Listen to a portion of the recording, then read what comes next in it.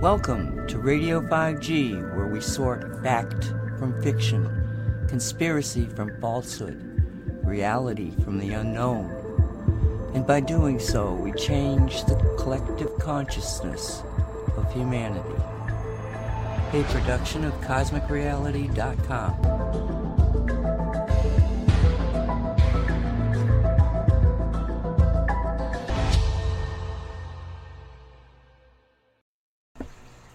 Welcome to Radio 5G. This is a pre-recording that will air on the 12th of July, 2023.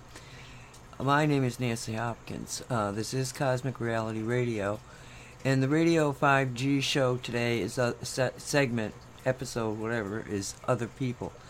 And in this segment, episode or whatever, we put up other people's thoughts on the current reality. Today, we're going to start out with Tucker Carlson. And this is his first interview since he was let go by Fox, fired. And he's talking to Russell Brand, who is a comedian. He was very liberal. Then he got red-pilled, and boom, he woke up. It is a very good overview of what Carlson is thinking now, and a discussion of a number of different subjects that if Tucker Carlson is telling you something, sometimes he's been wrong, but he admits it. But what he's telling you in this, I can tell you from my own knowledge that he's been red-pilled, he's way down the rabbit hole. But it is just nice to hear him update his life. And I think you'll find it informative and fun because, well, Russell Brand is on interviewing him. That's going to be like the first hour. Then the second hour, we're going to do something even farther away from the concept of 5G dangers and electromagnetic dangers and that sort of thing. Because we're going to be talking about background people. Now, if you don't know what background people are, then you're going to find this really kind of mind-bending. If you've been hearing it talked about or mentioned, it'll give you clarity on what people are thinking about this subject. And I'm not going to get into any more than that because it's fairly well explained. So, I thank you for being here. We will see you through the show. I'm going to introduce each of the segments so you kind of know what's about to happen. And I just appreciate you all. Here we go then. And the first one is Tucker Carlson and Russell Brand. And this is just, from a few days ago. I mean, a week ago or something. It's very recent. And it's Tucker's first interview since leaving Fox. Hello there, you awakening wonders. Thanks for joining me on Stay Free with Russell Brand. At the moment, we're on YouTube, but that will only be for the first 15 minutes before we are exclusively on the home of free speech, Rumble. And of course, our free speech is the free speech to unify in the spirit of love, not free speech to speak hatefully of one another. Of course, the reason we're so excited today is because we are being joined for a world exclusive. We have Tucker Carlson with us in studio, his first interview since leaving Fox News. Thanks for joining us, Tucker Carlson. Russell Brand. As your friend and as someone who watches a lot of your videos, I'm amazed that I'm here. This is prettier even. I'm not going to give away critical details and jeopardize your safety, but this is, if people could see where you're broadcasting from. Do you think it's a beautiful... I think it's beautiful. And that's not an overstatement. I think it's beautiful. Thank you so much, because I think we have a beautiful intention here. We're recognizing that independent media and independent politics are beginning to coalesce. It's becoming increasingly unlikely that you can report truthfully, honestly, and in good faith, putting forward anti-establishment narratives without being attacked. Of course, we're going to talk about a lot of subjects here, but primarily we're going to want to talk about the reasons for you leaving Fox. We're going to want to talk about some of the reporting around Jan 6. We're going to want to talk about the attacks that you endured in your defense of the text messages around Trump. First of all, I want to start off by asking you, Tucker, how's it been in the 6 months or so since you left Fox? How have you been personally, and how does it compare to the time when you left MSNBC in terms of its emotional impact on you? Well, I've been fired. It's not the first time I've been fired. And I think in our business, when you work for a big company in media and, you say what you think, there's an expectation that you could get fired. So I've always had that. And I've always tried to take the long view, not just on media, but on life. All graves go unvisited in the end. I always think that. And so I was surprised. I didn't, expect to get fired that morning at all in April. So I was shocked, but I wasn't really shocked. And I wasn't mad. It's not my company. And when you work for someone else, that person reserves the right, and in fact has inherently the right to decide whether you work there or not. And I don't know why I was fired. I really don't. I'm not angry about it. You can believe me or not, but I think you can feel that I'm not. And, I wish Fox well. There was, ugly leaking, I'm a racist or whatever they leaked, or someone there leaked to the New York Times, but that's not true. And I think the people who run the company know that's not true. I actually don't think they did it. And I'm not mad about it. And I've been happy. I guess the only thing that bothers me is I'm 54, and when you get a little bit older, and my wife and I, our children are grown, and we live in rural settings, as you do, because we believe in nature and God and dogs. You can lose your drive. I mean, it's just a little bit too nice, kind of. And I do feel like we, people who are healthy and aware and who can read, have an obligation to be engaged in the life of the community they live in, and the life of the country they live in, and the life of the world to the extent that they can. And so my only fear has been maybe being a little bit too happy.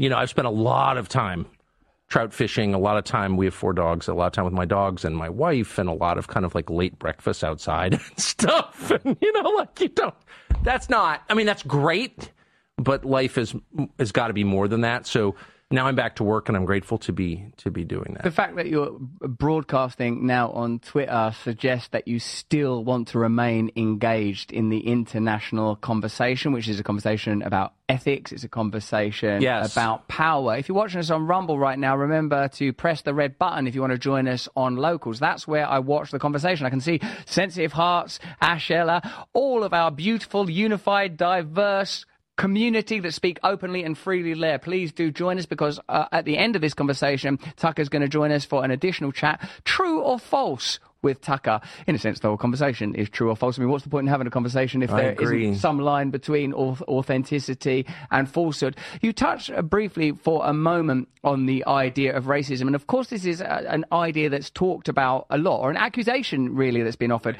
When I went on your show in America, mate, which I enormously enjoyed, and the personal connection with you that we have since cultivated is the thing that I perhaps most enjoyed. I spoke to some of my friends that are overtly liberal, even though many of them are beginning to recognise that the categories of left and right are shifting. What they said is that Tucker Carlson, when he talks about demographic shifts in the United States of America, how the balance between different ethnicities is shifting over time, that is codified racism.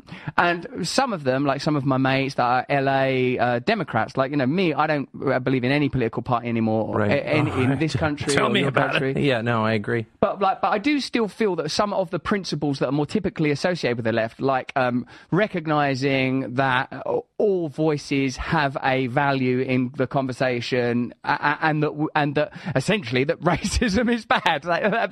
So how do you feel about that? And what are you talking about when you say there's a demographic shift? What do you mean? Say a couple things.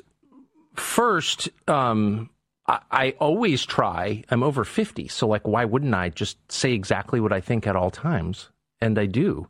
And so if I had, whatever my racial views are, I would just say them, and I'm just saying them now. So my views about race begin with my religious faith, which is not very sophisticated, but is sincere. Yeah. And that begins with the belief, the knowledge, the certainty that God created people, that they're not objects, they're not machines, they're not widgets in a bin waiting to be assembled by some company. They are distinct individuals with distinct souls, and they have equal value in the eyes of God. Doesn't mean they have equal ability. Doesn't mean they all look the same, but it means they have equal inherent value. And my politics flow from that belief. Yes. And so the idea that you would reduce people to their race and say, we're going to treat this person better or worse because of his skin color is repugnant to me. And it's something that I've argued against every day that I was at Fox News, I think all of my life. You can't punish or reward people based on their immutable characteristics. Yes. Because they didn't choose those characteristics. So it's inherently unfair. It's inherently immoral. I'm totally opposed to it. And so if that's a racist position, I guess, I'll just stand and take the punishment. I don't think that is. I think that's an argument against racism. I think it's wrong to reduce people to qualities they were born with and they can't control. Period. Yes. My views on immigration are super simple and I think mainstream and sensible. The fact of who lives in a country more than any other fact determines what the country is like. And so if you change it radically over a very short period of time, you're going to have a lot of social upheaval, a lot of churn. It's going to rattle people. People can't metabolize change very well at all. The Industrial Revolution led to Stalinism and then the Third Reich. These are basic facts. It's not an attack on anyone's color at all. And I'm, whatever. So those are my views. I support a lot of, I don't know how I feel about immigration as a topic. There are a lot of immigrants I love, including my best friend, for whatever it's worth. So I'm not against immigrants. That's insane. But the way that the United States is doing immigration is designed to wreck the country and to make it unstable and to destroy any social cohesion whatsoever or social trust, to make people hate each other and add to racial division, which I hate because it's not solvable. In contrast to, say, class division. If we're arguing about class, well, at least class theoretically can change. I can ascend or descend classes, but race doesn't change because we're not responsible for it. We're created that way. So you don't want racial conflict. That's the one thing you don't want. And I feel that in the United States, our leaders not only want racial conflict, but are stoking it.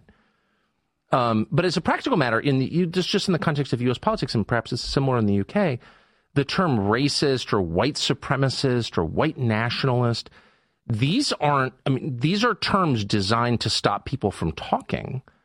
I remember the first time I was called a white supremacist. For whatever it's worth, I don't want to sound offensive, but I grew up in Southern California in the 70s, living with a father who was, in modern terms, very racially progressive or something. He was always saying, God created people. Racism didn't even make sense to me. That was not a factor in my life at all.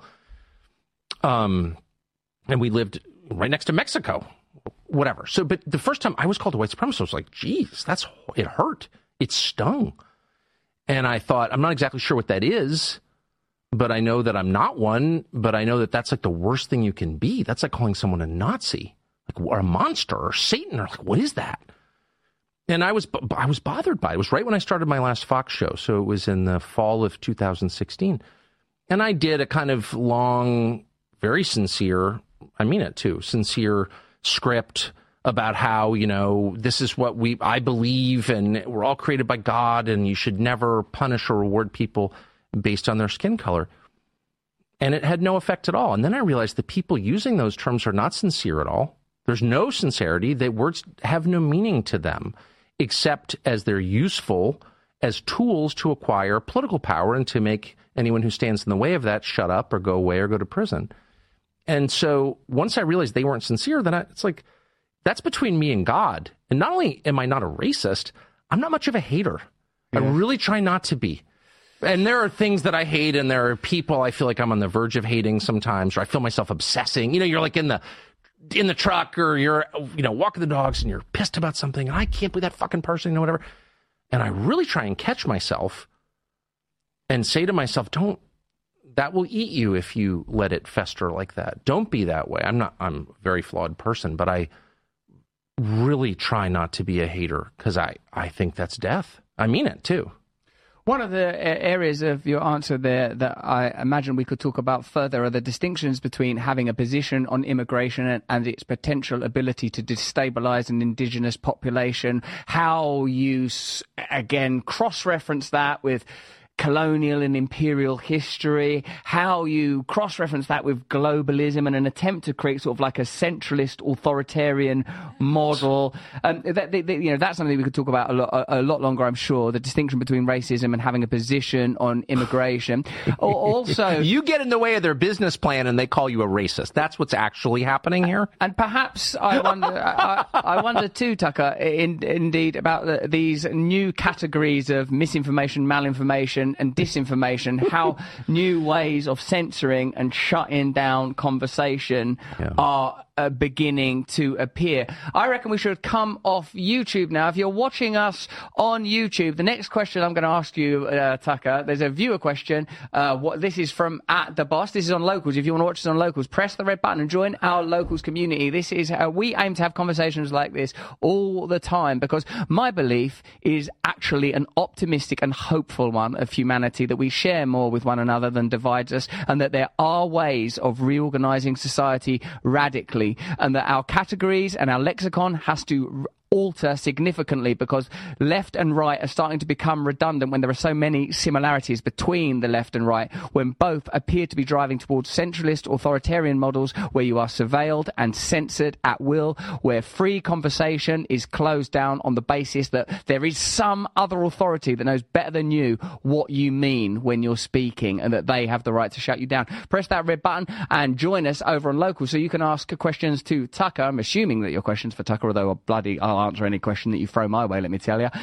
The boss says, what is your relationship with Trump like now? But before Tucker tells us what his relationship with Donald Trump is like right now, having said once, those text messages, remember that stuff? Yeah. And then publicly saying that Donald Trump is significant. Plus, we've got to talk about RFK. Plus, we've got to talk about censorship. Plus, we've got to talk about the military-industrial complex. Plus, we've got to talk about the Hunter Biden laptop. And plus, we've got to talk about Big Pharma. And in order to do that, we have to have free speech. That's why you've got to click on the link in the description. Join us over on Rumble right now. And if you're with us on Rumble, bye-bye YouTube. We love you, you 6.4 million awakening wonders. If you're watching us on Rumble, press the red button and join us on Locals and post your questions there. There's so much to ask you. I'm so grateful to you for coming here. Do you like it? You happy? I love it. Have you got everything you need? Can I offer you any more snacks, nicotine, gum? I've got my nicotine. I've got my Pellegrino. I had my coffee. I'm in my happy place. I'm so glad that you're comfortable here. Thank you so much. It means a lot that you've given us this interview. Thank you very much, Tucker. Mate, so I suppose what we're asking there is that it seems that you said that Trump was no longer relevant in the political conversation. He was no longer the lightning rod. He was no longer the berserker of American politics. Loads of people on our platform absolutely love Donald Trump. They see him as the solution to America's problems. They see him as the great swamp drainer. It seems you have occupied varying positions on Trump at various times. Where are you on Donald Trump now? And particularly perhaps how that relates to the emergence of radical anti-establishment figures within the Democrat Party, notably RFK. Where am I on Trump now? Well, I love Trump. Personally, I mean, I made a huge mistake last November in getting involved in American politics, something I've never done before, and making calls, this guy's going to win. I think this is going to happen in this state. Meet your new governor, New York, stuff like that. And I was wrong on almost every call. I'm not a very astute political analyst. I'm not interested in politics. I never have been interested in politics. I'm interested in ideas. I'm interested in people. And so there's a primary going on in the United States between Trump and a bunch of other people, primarily Ron DeSantis, the governor of Florida, but others, Vivek Ramaswamy, for example. And I haven't said word one about it. Don't plan to. I think looking back on this 10 years from now, assuming we're still around, I think we're going to see Trump's emergence as the most significant thing to happen in American politics in 100 years, because he reoriented the Republican Party against the wishes of Republican leaders. But when I think about Trump right now, so it's July of 2023, I'm struck by his foreign policy views. Trump is the only person with stature in the Republican Party, really, who's saying, wait a second, why are we supporting an endless war in Ukraine? And that, leaving aside whether Trump's going to get the nomination or get elected president or would be a good president, I can't even assess that. All I can say at this point is I'm so grateful that he has that position. He's right. And everyone in Washington's wrong. Everyone. And Trump is right on that question. And it's a big question. That war is reshaping the world. It's reshaping the economy of the world. It's reshaping populations. I was just in Romania last week, which is, of course, shares a border with Ukraine. The refugees in that region, the number of people killed in that war, Europe will never be the same because of this war. And it really matters. And Trump alone among popular figures in both parties understands that, and I'm grateful for it. Whether he gets the nomination or gets elected, words really matter. Saying something true out loud matters. And he is saying true things about Ukraine, and God bless him. That's how I feel. So Trump generated, I suppose, a new type of populism. He rebooted politics. He reordered the Republican Party. And but perhaps is it fair to say that, other than the significant fact that he was less militaristic significantly than other comparable presidents, at least recent presidents, I mean by that, do you think that he delivered in office? Why do you think he remains so fascinating? Do you think that the Americans, broadly speaking, that are attracted to Donald Trump are attracted by his foreign policy stance, or do you think that there's something else? And do you not think that RFK, who's, my understanding, he's been on the show a couple of times, he's now on Rumble, and I find him to be a very admirable man. He similarly is vehemently anti-war, anti this conflict, and seems to also have identified the unspoken intention to be the deracination and annihilation of Russia for globalist and economic reasons, rather than the rather naive assumption that it's in any way a humanitarian conflict. It's for democracy. That's my favorite. It's for democracy. Okay. Say the people who hate democracy. Well, I love Bobby Kennedy, and I've had him on my show many times. He announced for president on my show, which took a lot of stones on his part, given how despised I am by a lot of Democratic primary voters. I think he's a wonderful person. I'll say that. Just as a man, I admire him.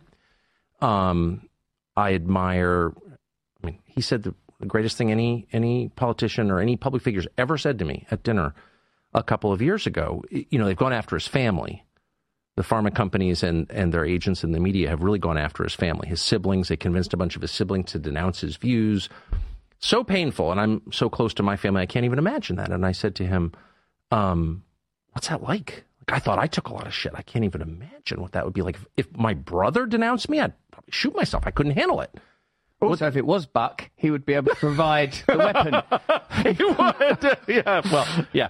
My brother's not going to denounce me. It's my best friend and wonderful man. But anyway, so I said to him, what's that like? And he said, and I'm quoting, I probably shouldn't be quoting a private conversation, but he said this to me. He said, I've got 7 children and they all love me. I don't care. Wow. And I thought, okay, you want to distill my values into a sentence?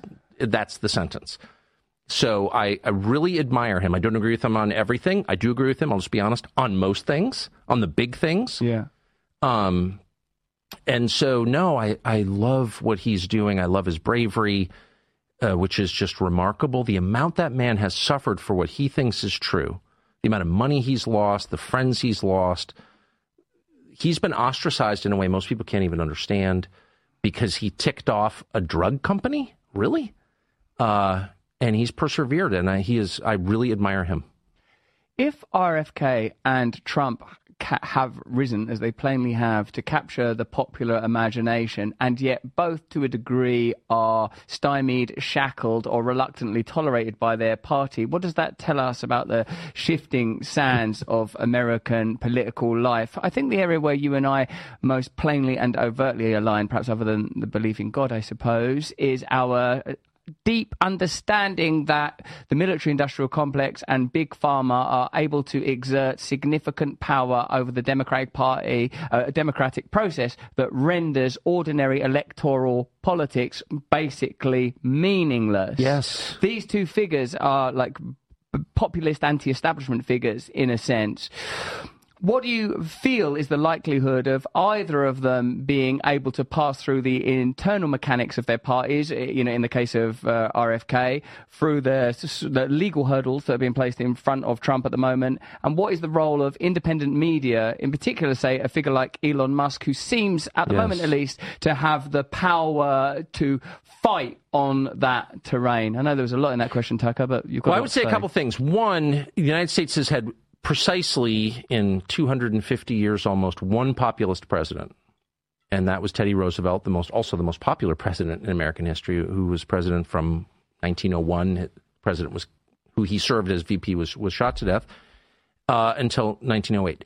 Most popular president the United States ever had, and he was a populist. The two biggest populist figures in the moment are Trump and Bobby Jr., and then we had a guy called Ross Perot run about 30 years ago who roughly had the same politics.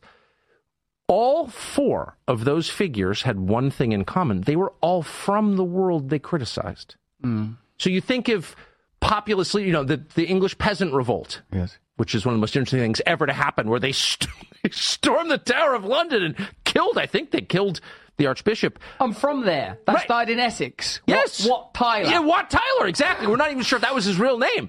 And Wat Tyler. And, but he was a legit peasant. Like, we don't even know when he was born. And that was not an effective rebellion. Of course, they did not free the serfs after that, as I recall. But the effective populists are the ones who critique from the inside and say, I grew up in this world. Teddy Roosevelt grew up rich, of course, in New York. Trump, Perot, Bobby Kennedy's family is one of the most famous families in the world in modern history, the Kennedys, and certainly the most famous family in Democratic politics. So these are people who know how the system works because they've benefited from the system.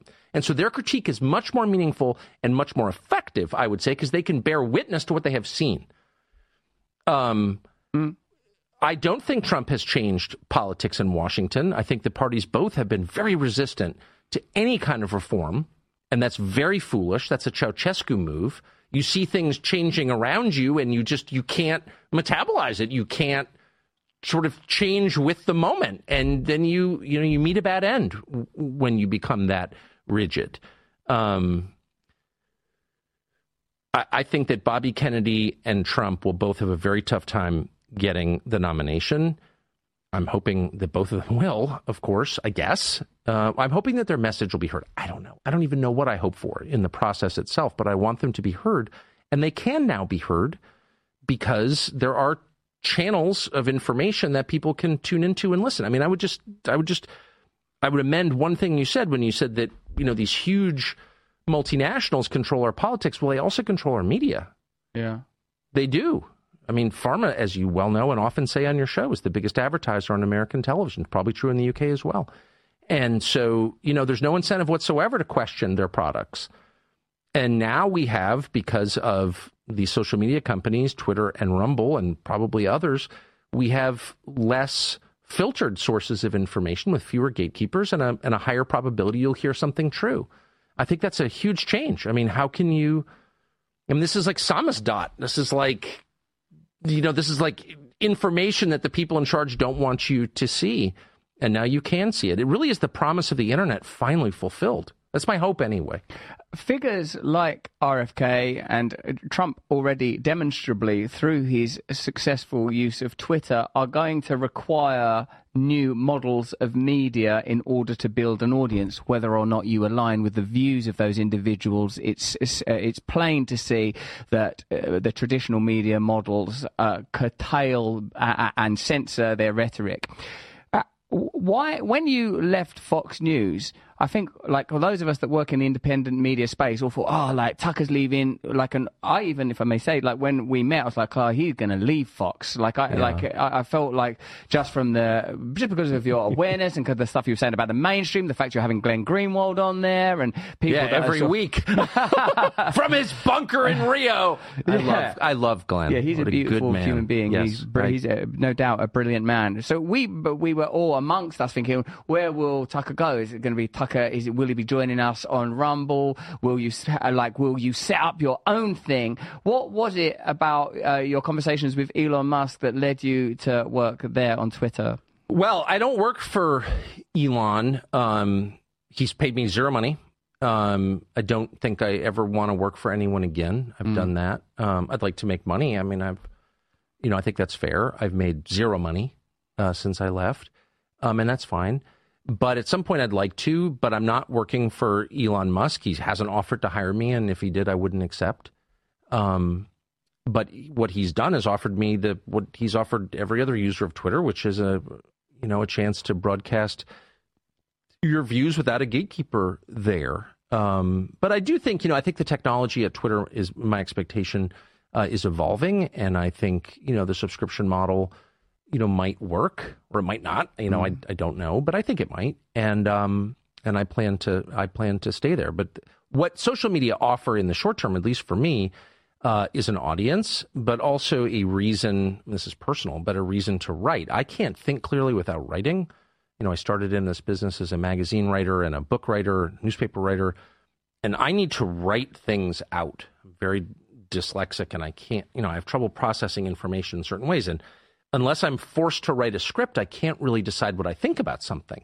And so the daily or regular discipline of writing a script forces me, and in some cases it really is forced. I don't want to do it. I'd much rather go fishing or bird hunting. I would. But if I have to, I will.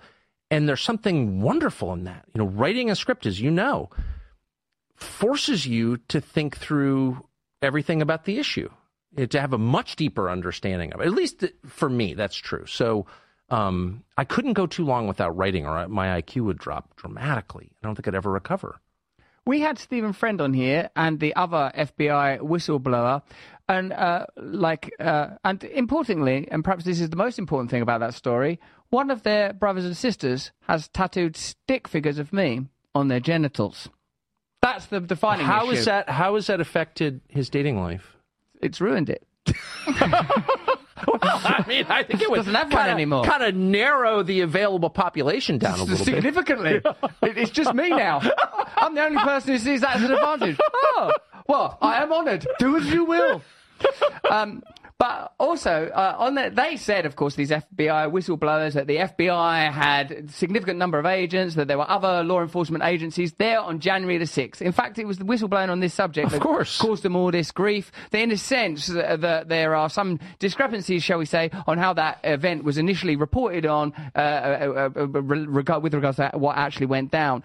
Now, what you've been accused of in the mainstream after you received, I think it was like 40,000 hours of footage from your man McCarthy there, was that you sort of cherry-picked, is the phrase that often comes up, footage to deliberately show that it was, to a degree, a peaceful event. What is your sincere opinion of what went on January the 6th? And why do you feel that there is yet an attempt to regard it as a deliberate insurrection? And also within that, I guess the possibility for presenting moments of peace within 40,000 hours of footage does exist. So were you sincere in your presentation, or do you have a particular perspective on how you wanted that event to be seen? I have, let me just say, one of my children was there working in the building and called me during it, and was right nearby when Ashley Babbitt was shot. So I was interested in it from the moment it happened. I was appalled by the vandalism outside, by fighting with police officers. I hate violence, from abortion to the war in Ukraine. I mean, I am consistent on that. I'm not a Catholic, but I share those. I definitely share those views. I'm not for the death penalty. I'm not for killing people. I'm not for hurting people. I'm not for violence. And I've had those views for a long time. So, any violence on January 6th, I oppose. I've said that many times. Was kind of happy to leave it where it was, which is this got completely out of hand. The only reason I ever got involved in commenting on it was, we did a show that night saying, well, this is awful, right? What happened? Was the lying about it was immediate. This was a racist, white supremacist insurrection. Well, okay. There was no indication to this day that race had anything to do with it at all. Like nothing. These are people who thought the election was stolen from them. There's some evidence they were right. We could debate that, but that's what they thought. That's a meaningful thing. If you've got a big population in your country that doesn't believe that your elections are on the level, you need to figure out a way to convince them that the elections are on the level, or else you can't have democracy, because it's a faith-based system. So that was the first thing I noticed. There was no effort at all to convince people, actually, electronic voting machines are secure, which they are not. By the way, that's a lie. And any country that has electronic voting machines is by definition at risk of having its elections stolen. By definition. No country that cared about democracy would have electronic voting machines, okay? First thing. But no one even, and by the way, many Democrats have made that point. Not now, but 10 years ago. There was no effort to reassure anybody. They immediately used it as a cudgel to make their political opponents shut up, and in a lot of cases to send them to jail. So I noticed this, and I'm like, well, wait a second. Nobody here is operating in good faith at all. They're just immediately lying with maximum aggression. And anyone who asks questions about it, like me, and if you could go back and look at the tape, my first 5 shows on January 6th were like, well, yeah, it's bad, but I don't think you're telling the truth about what actually happened. Shut up! Racist! What? So that's always the key for me. If it's like an infection, you know it's infected when it hurts. You press it. You recoil. They immediately recoiled when you asked any questions about January 6th. And that was a tip-off to me. I mean, I had no thought in my head as I watched this happen on television and in the subsequent weeks that U.S. law enforcement or military agencies had anything to do with it. That never crossed my mind. I never thought it was a false flag or anything like that. I'm not a conspiracist by temperament. I never thought that. And then I interviewed the chief of the Capitol Police, Stephen Sund, in an interview that was never aired on Fox, by the way. I was fired before it could air. I'm going to interview him again. But Stephen Sund was the totally non-political, worked for Nancy Pelosi. I mean, this was not some right-wing activist. He was the chief of the Capitol Police on January 6th. And he said, oh, yeah. That crowd was filled with federal agents. What? Yes. Well, he would know, of course, because he was in charge of security at the site. So the more time has passed, now it's been 2.5 years, it becomes really obvious that core claims they made about January 6th were lies. And my view about events and about people is if you catch someone telling a lie about one thing, the first question you have is, what else are you lying about? If you say to your wife, where were you? I was at the grocery store. If you find out she was not at the grocery store, then it raises, okay, probably not just lying about being at the grocery store, were you? Like, what is this exactly? Why were you lying about that? And that's kind of the way I feel about January. Like, what is this? They're clearly lying. That's provable. Why? And, you know, I'm the last person. I'm often accused of being a conspiracy nut. I'm the opposite. I grew up in a very stable country, the United States, in the 70s and 80s, where people didn't indulge in conspiracies because there weren't any obvious ones afoot, right? I mean, we took things at face value. We trusted our government by and large. But the amount of lying around January 6th, and it was obvious in the tapes that I showed, is really distressing. And anyone who's covering for those lies should be ashamed of himself. And that would include almost the entire American media, including Fox News. People at Fox News. Fox News, to its great credit, let me air that, and I'm grateful that they did. But there are people there who were mad at me for airing that. Really, why? If you think I'm cherry picking it and taking it out of context, show me where. And by the way, I didn't make the claim that it was entirely peaceful. It wasn't. Police officers were injured. More police officers were injured at the riots in front of the White House the year before, but whatever. All injuries to police officers or anyone else are bad. I'm certainly not making excuses for it. But I'm asking obvious questions. You said this happened. For example, there was a guy called the QAnon shaman, Jacob Chansley. They put the guy in prison for years. There is surveillance tape that they hid until I aired it, showing the Capitol Police trying lots of doors, trying to get into the Senate chamber, the sacrosanct chamber that he wasn't allowed to be in, and then escorting him in. And he kind of wanders around like he's taking a hit of mescaline, just kind of, you know what I mean? And like he says a prayer, he thanks God for the Capitol Police, and then he wanders out. Now, there are a lot of conclusions you could draw from that, but you cannot call that guy an insurrectionist. That's a lie. And by the way, an insurrection is a very specific meaning, and I'm pedantic about words because they're the currency that I trade in. I mean, that's what I do. I use words for a living, so I care about their specific meanings. That was not an insurrection. It was not armed, and its purpose was not to overthrow the government. It was a spasm of rage that Trump definitely helped inspire. That's true. And at the election results. Okay. You know, I'm not actually for that. I don't think leaders should be making people more pissed in general. But that's what it was. It was not an insurrection. And to put Jacob Chansley, an American citizen, a Navy veteran, in jail for years after he was let into the Senate chamber by uniformed Capitol Hill police officers, and then I play that, and I'm the bad guy? Fuck you. Like, what do you make of that?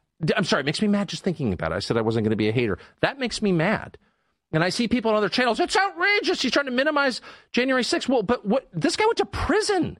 You ever been to prison? Only for visit. Right, okay. It's not very nice. You don't want to go to prison. Clarify. To take a man's freedom away and call him all these names for something he didn't do and then show no remorse at all when you're exposed to have lied about it. There's a human being who was locked away in a prison. It's an outrage to me. Tucker, like, would you mind if I spoke? Sorry. Well, it's very hard to get in this position.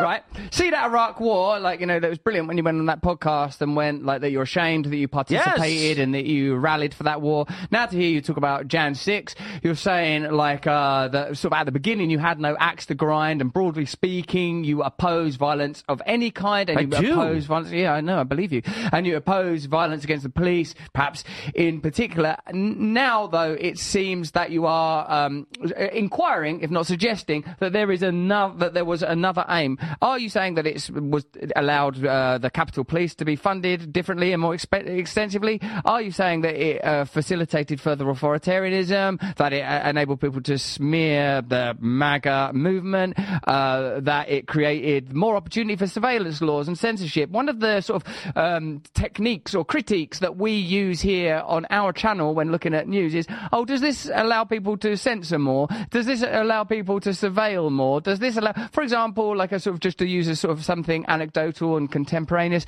that there's a Just Stop Oil movement in this country at the moment, and whenever you see footage of them sort of blocking roads and sort of road users dragging them out of the road because it's annoying, and I say this as a person who sort of loves nature, loves the environment, feels that profit shouldn't be put ahead of respect and love for the environment. I can't help but feel that the media has an agenda in continually presenting us with these annoying images of Just Stop Oil getting in the way of ordinary commuters who are just trying to get to work. I'm beginning to now critique media from that perspective. They are using this event in order to elicit these emotions, whether it's war or the events of January 6th. Do you believe that there is, as George Carlin would say, a convergence of interest between the state and its desire to regulate, and corporations and their desire to profit, big tech and their desire to capture data, the state and their need to get data? What is it you're observing? Because when I'm listening to you, you don't sound like a regular TV anchor anymore. And in fact, one of the things I'm offering is that that's not a role that's going to exist for much longer, because the centralization of authority is becoming so rapid and so radical that if you even work in this space, with these new EU laws being passed that will mean that social media platforms will be heavily fined 6% of their annual revenue and that they can be censored. The Five Eyes countries all passing censorship laws.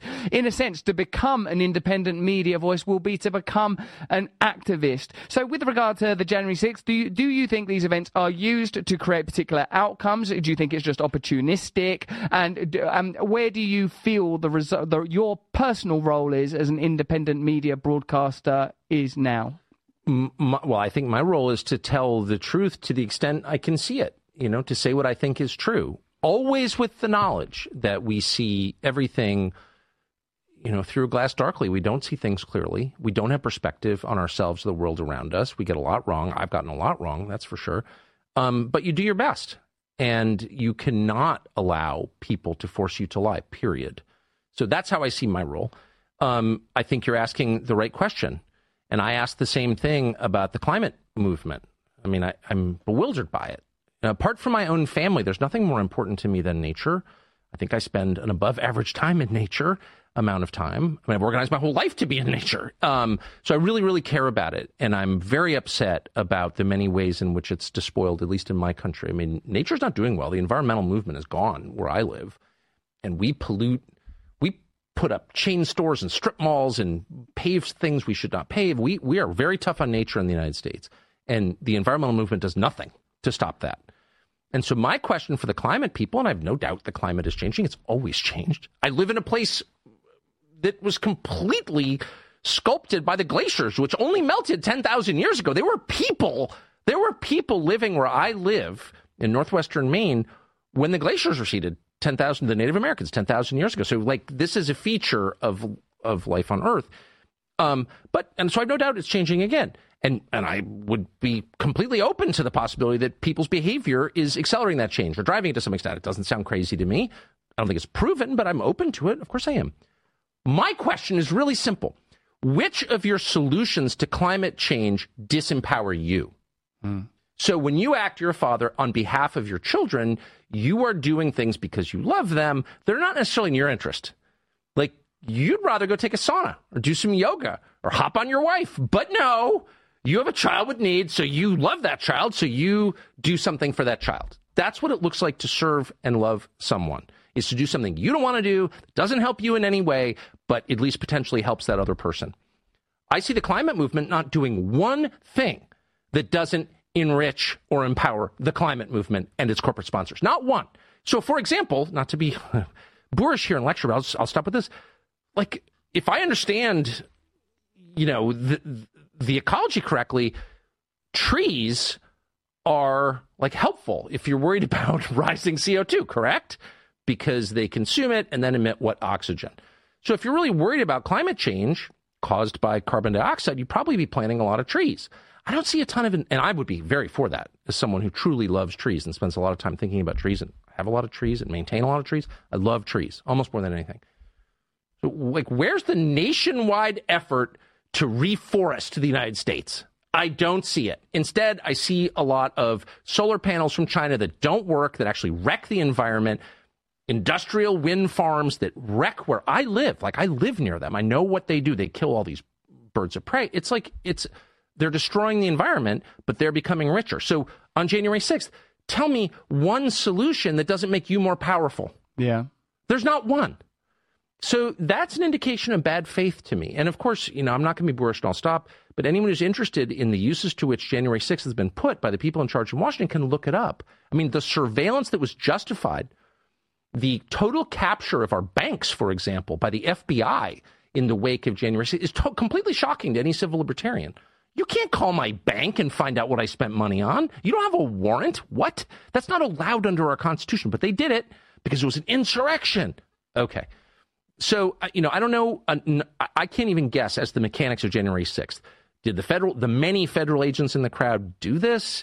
Did they go along with it? I don't know the answer, and I'm not going to speculate. But I know in the aftermath of January 6th, that event was used by predators in our political sphere to increase their power and to disempower the population they supposedly serve. And I'm very offended by that. Not because I'm some crazed populist. I'm not. I don't want to burn anything down. I'm like very temperamentally conservative. I like to build things, not break them. But you can't look at me with a straight face and tell me you're defending democracy when you get JP Morgan to go through my credit card statements. You're lying. That's my only point. You're lying. Yes, it's a good point. So you're spitting me up, man.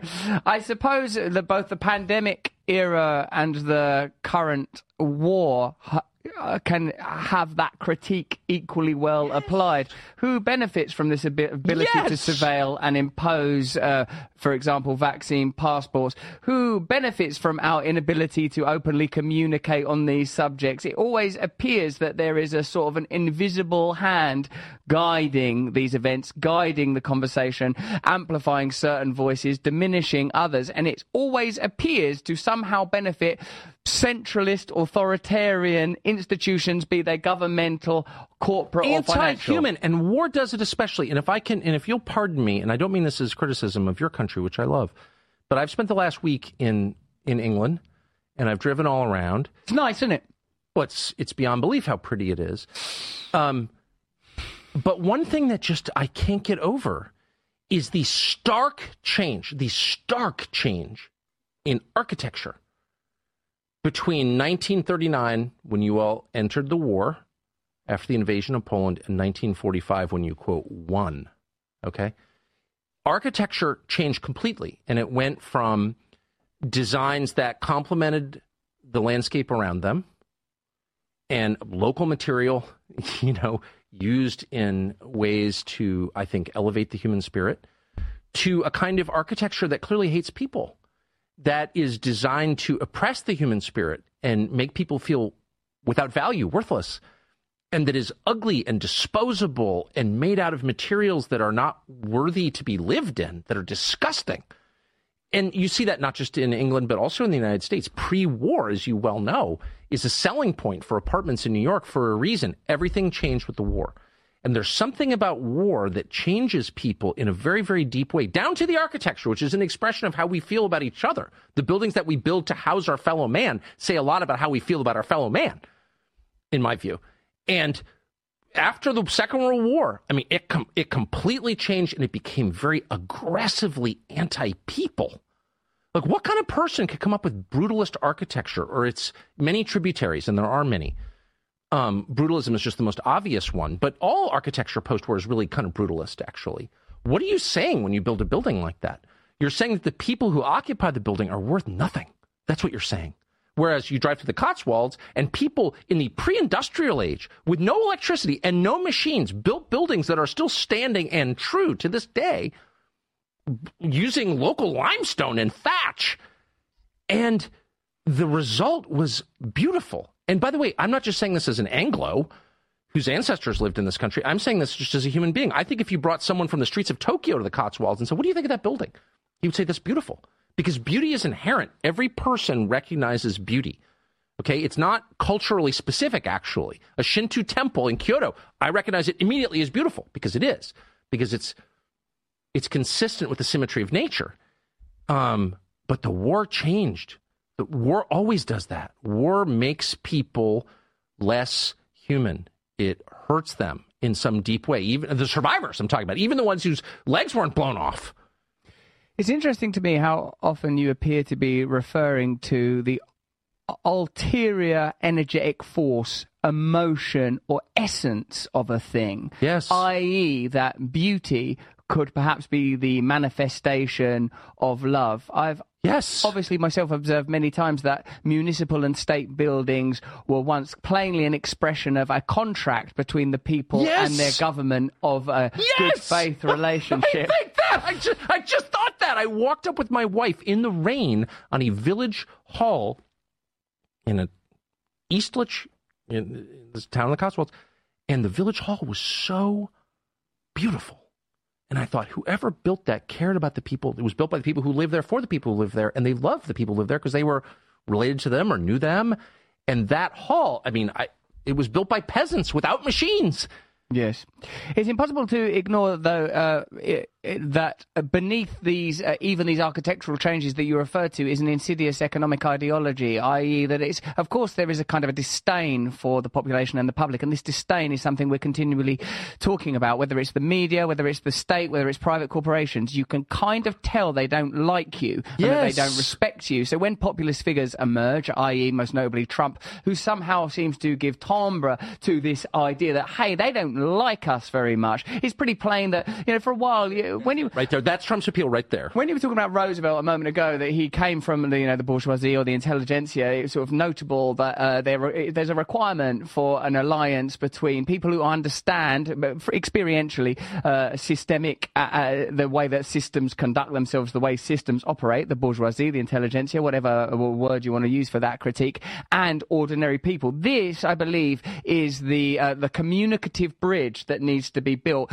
I've long felt that it is disgusting that most people now feel voiceless, and many people feel that their electoral agencies are not worthy of trust, media is not worthy of trust. There will never be another election, I don't imagine, in your country, Tucker, where the other side goes, oh, well done, winning that election. Whether it's the Democrats or the Republicans, the other side's just going to go, it was corrupt, it was disgusting, look at these machines, there were Russian agents involved, you can't rely on this. So there is much that needs to be healed, and obviously what we continually offer here is that what's required is indeed, beyond an investigation and an interrogation of those agencies, new systems of decentralization to move democracy as close as possible to the people affected by it, which I suppose is a principle that's evident in federalism, but something that we can discuss more in a moment. Tucker Carlson has talked about the great beauty of this nation in some ways, and I mean this with all due love and respect to our cousins across the Atlantic, a country that in a way invented your country a little bit. You've just had Independence Day. It was a mistake to throw all that tea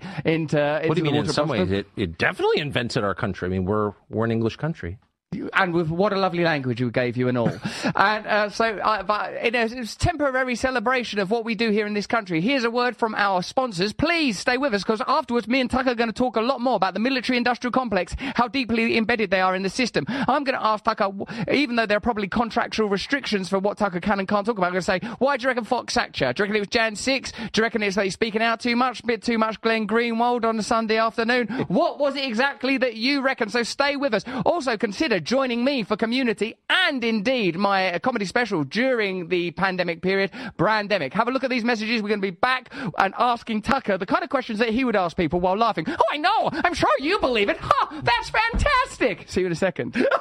Fantastic there. Yeah, do join us if you can. We've got some fantastic questions still to come. Some of them sent in by you. Press the red button. Join us on Locals. Right now that we're deeply embedded in Rumble, why the hell did you leave Fox? Tell us the truth. What are you not permitted to say? Tell us. So do you think they sacked you because of Jan 6? Do you think they sacked you because you're too anti-establishment, too anti-war? Tell us. I honestly don't know. I will say, my views changed dramatically over the course of 20 years. As I've said many times, I was a kind of half-hearted booster of the war in Iraq, which is hard to believe. But, that was in 2003. And so my views for the last 20 years have been, and I realized and I've repented of that, and I feel sick even thinking about it now. But my views have remained pretty much the same for the last 20 years. They've evolved, as things have changed. But in general, I've been skeptical of the storylines and all kinds of different things. And I certainly was for the 14 years I was at Fox. And they were always, they didn't agree with me, of course, I don't think. But they were always very nice to me, and they always let me say what I wanted. Not one time did they tell me not to say anything. So I was always grateful to Fox, and I am, in retrospect, grateful to Fox for that. So that never changed up until the moment they called me and said, we're taking the show off the air. And so I can only speculate. I know, but I do think, as a general matter, not even about me, the war in Ukraine is a red line for a lot of people in business and politics. And you see it in our politics in the U.S., where the leaders of the Republican Party in the Congress, who really are repulsive, in my view, are now supporting sending cluster bombs to Ukraine. Ukraine is losing the war, obviously. The United States could, and Ukrainians are dying in huge numbers, and the country's being destroyed. And so the U.S. could force a peace like tonight. They could. Uniquely, they have that power. And they won't. And they're continuing to allow Ukrainians to be killed and the country to be devastated. So I don't know their motive. I can only guess. But I know that if you criticize that, they really are intent on making you be quiet. With the pandemic being reframed in such a short period of time, and with this cultural amnesia always being has it been reframed? In a sense it has. Like, we now know that there were no clinical trials for transmission, that 96% of people they were lying? Asymptomatic cannot spread the disease, that there were considerable, like the myocarditis, all of that, the lockdowns didn't You're making work. me feel bad for getting all those shots. The 2 meter, the 6 feet to 10 feet was arbitrary. And now we're looking, and now already we're being invited to kind of forget that sort of happened. Do you, and with Biden inadvertently saying Iraq instead of Ukraine, do you feel that is these kind of Freudian errors are simply because in time we will regard this conflict in the way we regarded Iraq? This is not to say not sympathetic towards Ukrainian people, but that it was a war primarily motivated by the interests of the military-industrial complex, the stated plan for BlackRock to rebuild Ukraine in a comparable way that Halliburton were able to exploit the conflict in Iraq, and indeed a secondary agenda to diminish Russia's capacity to be a superpower on the world stage. Do you think these things will become explicit and broadly accepted? And in a similar way, the people that have been rallying for war, using peculiar tropes that we always assume to be of the right, of patriotism and a lack of alliance, do you think that those people will undergo some kind of reckoning, Tucker? I hope so. I mean, the key to joy and wisdom is admitting that you're not God. That is the key. That's the key to life, in my opinion, admitting you're not God. And if you can't do that, you are doomed, because you're not God. By the way, that's a fact that you can't change. You were not God. Okay, period. Breaking news for me. News. So hit me pretty hard, that one. That's the moment. That's my take home. Oh, okay. Well, that's it. I'm out. It's essential to happiness and to honesty to admit when you're wrong. And it's so freeing. I mean, it's the basis of the recovery movement. I realized I was powerless. And I just have lived that. And I understand very well, personally, the human impulse to hide being wrong. Like, no one wants to admit being wrong because in so doing, you admit you lack the power that you pretended that you had. But I just find it so liberating. I was wrong. I thought this. It turned out not to be true. I was wrong. Yes. I didn't know. I am not God. Once you say that, everything, then you realize you have nothing to be afraid of. By the way, everybody already knows what you're lying about. People know who you are. I tell my children this all the time. You think you're getting away with it. Oh, I'm secretly whatever it is. Everybody already knows. And they love you anyway, or they hate you anyway. It doesn't matter. We know because we can smell. We're like dogs. We know who the other person is instantly. All the pretense is pointless. And so how beautiful is it to just say, nope, here's who I am. Yeah. And they can't. And I look at someone like Tony Blinken, who's our Secretary of State, who's obviously way over his head, not a genius, but probably above average in cleverness, but not, he's not like a great statesman or a great person or whatever. And he feels, you just watch him on television, he feels this burden to pretend, I'm Secretary of State, I got it all under control. You have no freaking idea, Tony Blinken. Like, you have no idea what's going to happen. You've been wrong again and again and again, but you can't admit it. So you're terrified of being exposed. And this is, I'm not attacking Tony Blinken or singling him out. I hope not unfairly. This is where we all find ourselves. God, I hope nobody knows. Whatever it is, I'm secretly gay, or I gained 20 pounds, or I'm actually very vain. Everyone already knows. Calm down. Just admit it. And I hope people who are wrong about COVID can take the life-affirming path of admitting the dignity-preserving. When you admit you're wrong, you actually preserve your dignity. When you continue to lie, you lose your dignity. People don't get that. They think it's the opposite. I was kind of, Stop the bullshit. We all know. Admit it and become fully human. Then you can respect yourself. How can you respect yourself if you're lying? You can't. This is, I believe, the undergirding idea of perennialism by Aldous Huxley, in where he contrasts various theologies and notes that the primary idea, whether it's in the Vedas or coming from Meister Eckhart, is this transcendence of self. The acknowledgement that this vessel, this idea, this synaptic crash of self, this mess of memory and projection can be transcended through and via a connection to God. And yes. This I was wrong ultimately becomes I was irrelevant. The Russellness is irrelevant. There is a way through this. There is a pathway. The denial of this transcendence or even this immanent relationship with a higher power, a higher force, defines our age of materialism, rationalism. All things can be measured and weighed. This is why you have lumpen and brutal block buildings, abundant, and an annihilation of elegant thatch strewn across the countryside, because there is a denial of beauty, there is a denial of God. And I feel that because they're challenges to our power. The idea that a flower is more beautiful than anything we could create, and that a white pine is more enduring than anything we will ever build. That's such a challenge. The idea that there are mysteries we can't explain. Yes. This is why they call you a conspiracy nut. This is why they become hysterical when you raise questions that challenge their version of events. Because what you're really doing, it's not even about January 6th or UFOs or the Kennedy assassination. It's about revealing their limits. Yes. They don't have the answers, and they can't admit it, because admitting that they don't have the answers is the same as admitting they're not God. And I'm only saying that's the most liberating thing you can do. It's curious how it can be distilled to something so identifiably personal. Like, I saw you once interview someone who went, no, I do the same.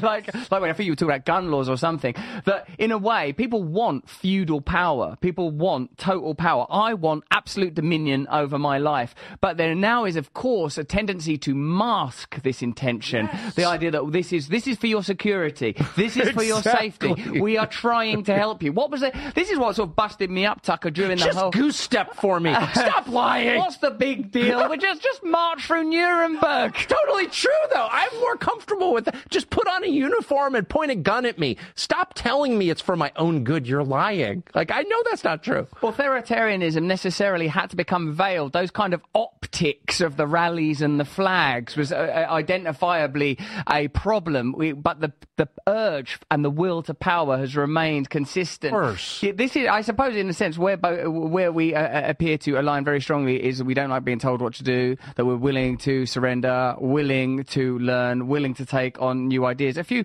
more just little personal questions. They're not personal, they're about your career. How do you feel about the FBI hacking your phone, mate, with the Putin thing and being called a Putin puppet?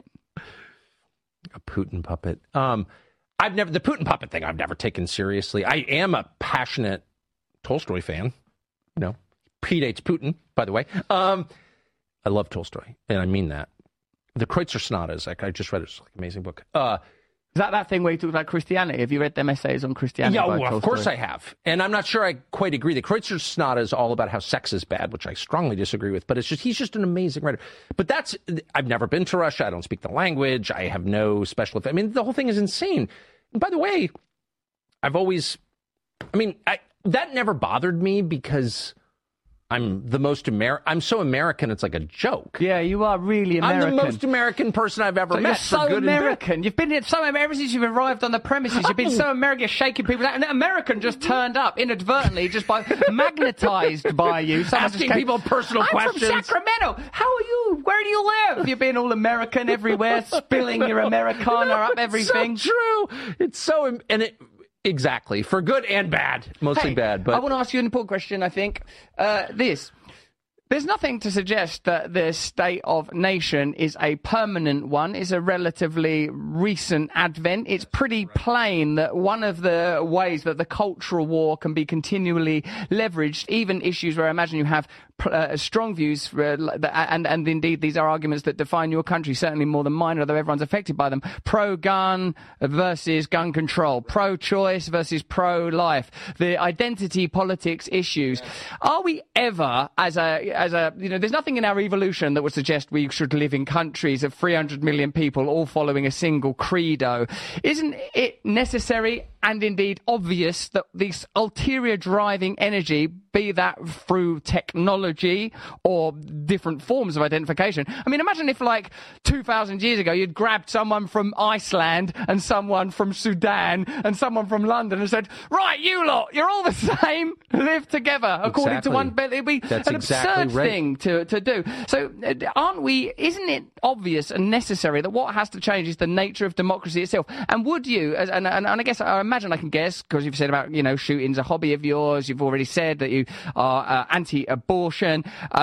Would you be willing to, as it were, stand on an ideological, if not political, ticket with people that had opposite views on you when it came to, like, trans and raising kids trans and stuff like that, if it meant that you and your community would be completely at liberty to raise your children and run your community how you wanted to? Well, of course. Yeah. Yeah. So, I mean, I've no plans to stand for office. Is that the same as running for office? Yeah, we stand. You here. stand, we We're run. English.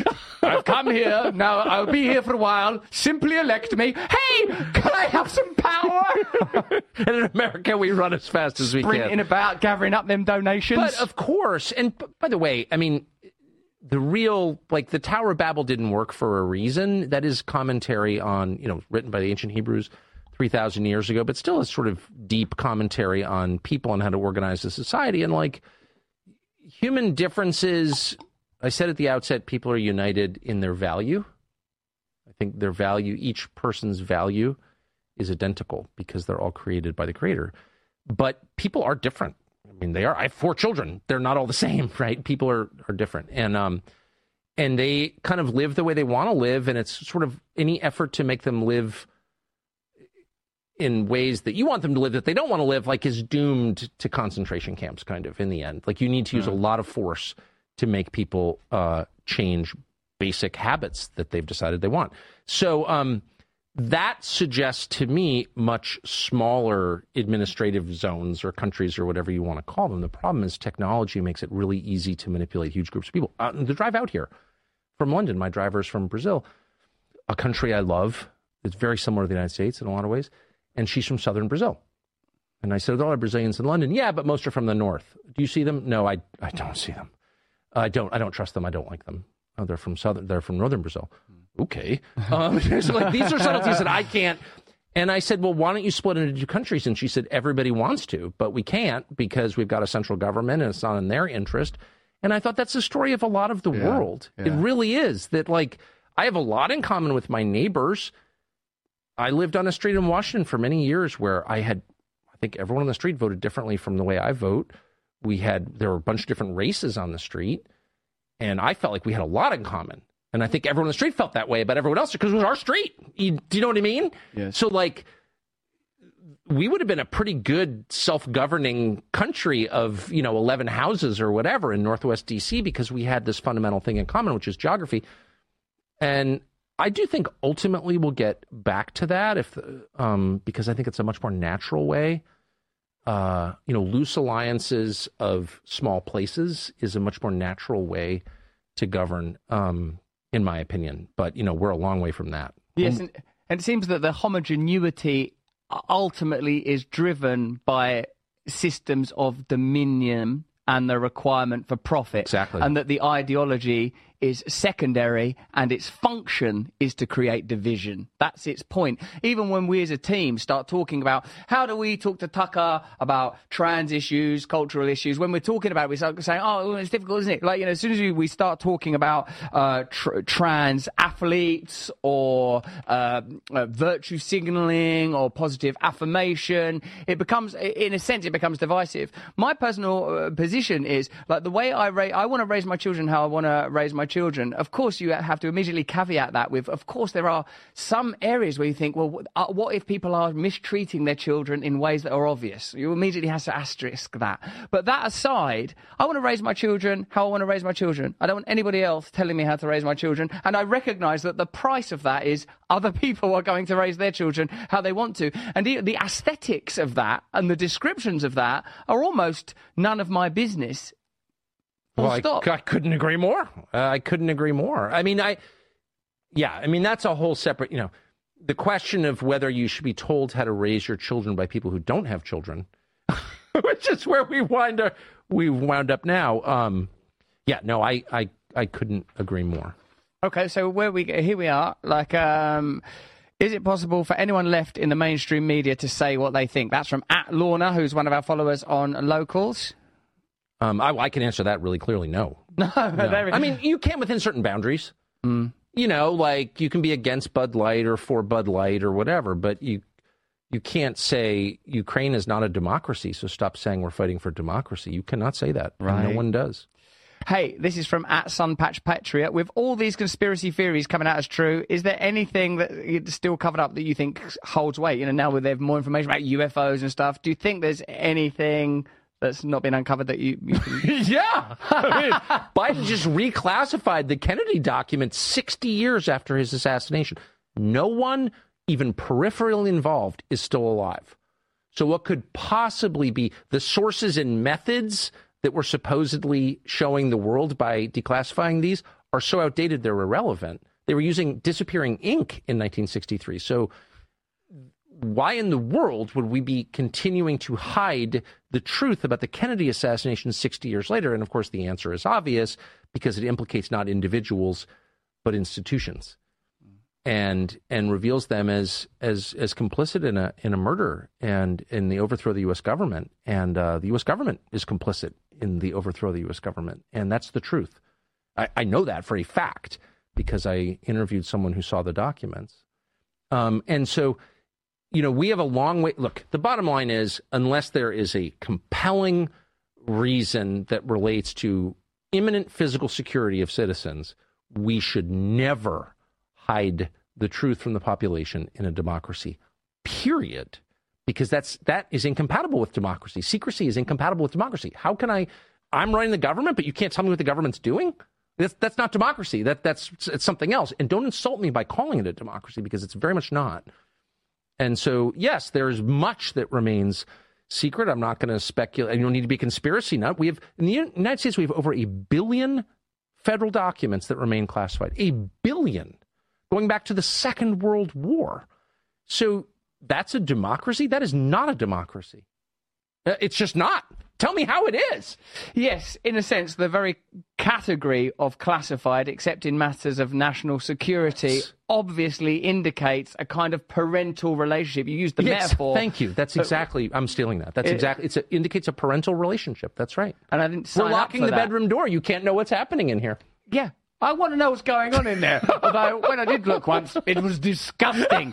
Listen, we're going to do a little bit on Locals. So if you're watching this on Locals right now, you're welcome. We'll see you in a second. Press the red button on the bottom of your screen and join us in Locals. We're going to play true or false. Not true and false. That's complex. We play the game true and false. That's like a Zen cone. Oh, my God. It's simultaneously true and false. You're now enlightened. Welcome. Welcome to the limitless bliss that was always within you all along. You can follow Tucker on Twitter, obviously, at Tucker Carlson, where you can see upcoming interviews with Ice Cube and the Tate brothers. Yeah, maybe I'll ask you about that and the interviewing them Tate brothers. We're going to go over to Locals now. Press the red button on your screen. We'll just chat for about 10 minutes. Also, I'm in a pull-up competition with RFK. I've got beat RFK in a pull-up competition to raise 100 grand. You can donate by going to kennedy24.com/pull-up. Isn't it kill me? Have you seen his mad white? Look at his arms, Tucker. His arms are thicker than my torso. He's 69 years old. Look at the bar he's using. It's like a murder weapon. How can I compete with that? I'm never going to get there. We've already got, we're up to 21 grand. So if you, 24 grand. If you don't want me to have a competition with this man who will plainly win, donate to that campaign. If you're watching us on Locals, we'll see you in a second for a little more chat. Join us next week, though. Not for more of the same. We'd never insult you with that crap. But for more of the different. Until then, stay free. Thank you, Tucker Carlson. See you in a second on Locals. Okay then, that was fun. I hope you enjoyed it and got a little information, perspective on reality from Tucker and Russell Brand's position. Now we're going to go to July of 2013 when Dolores Cannon was at a conference and speaking about, she calls them backdrop people. I tend to call them background people, and some people call them not playing character from the, well, they'll explain that in another segment, but not playing characters is part of the video game thing. So she's going to set this up. She was the first person that even mentioned something like this, and I had an experience where I actually went to an airport and nobody was there except me and the ticket takers, and it was the day before Thanksgiving. And they were freaked out, and I was freaked out. And then I went to the bathroom. When I came out, there were all these people again. So if I hadn't had that experience, we're time thing here, I'm rushing this. So if I hadn't had that experience, I probably would have kind of blown off what she was saying, because I actually heard this back in 2013. So we're going to listen to that, and then we're going to get an update on what has happened since 2013. Where is the messaging, or what is the messaging concerning background people, backdrop people, or NPCs, they call them, non-playing characters. Okay, so here we go with Dolores. But here he's talking about backfill people, and I've got backdrop people. And so I asked him to come up because everybody keeps wanting more information about it. And all I had was what I wrote about. Well, now I'm getting more information because it's coming through more and more people. It's like when the concept is ready, then we get more and more information keeps coming in. They know when I'm ready and I'm supposed to present it to the world. Okay. Well, the idea, nothing is real anyway. Everything is energy. Everything is illusion.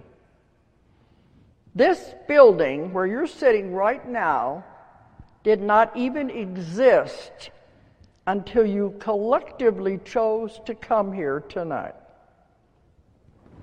or today. Wrap your head around that.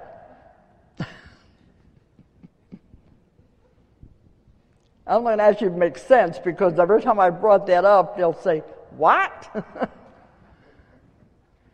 It's like a Stephen King movie they had one time where nothing existed before they got there.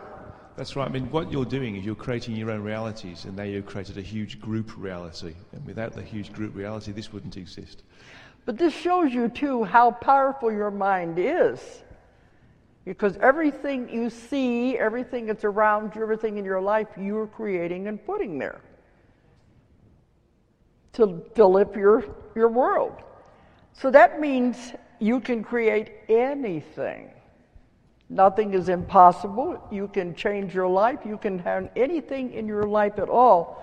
They told me one of the biggest lessons you come to Earth to learn is how to manipulate energy. You can't get out of the Earth school and graduate till you learn how to manipulate energy. What does that mean? Create.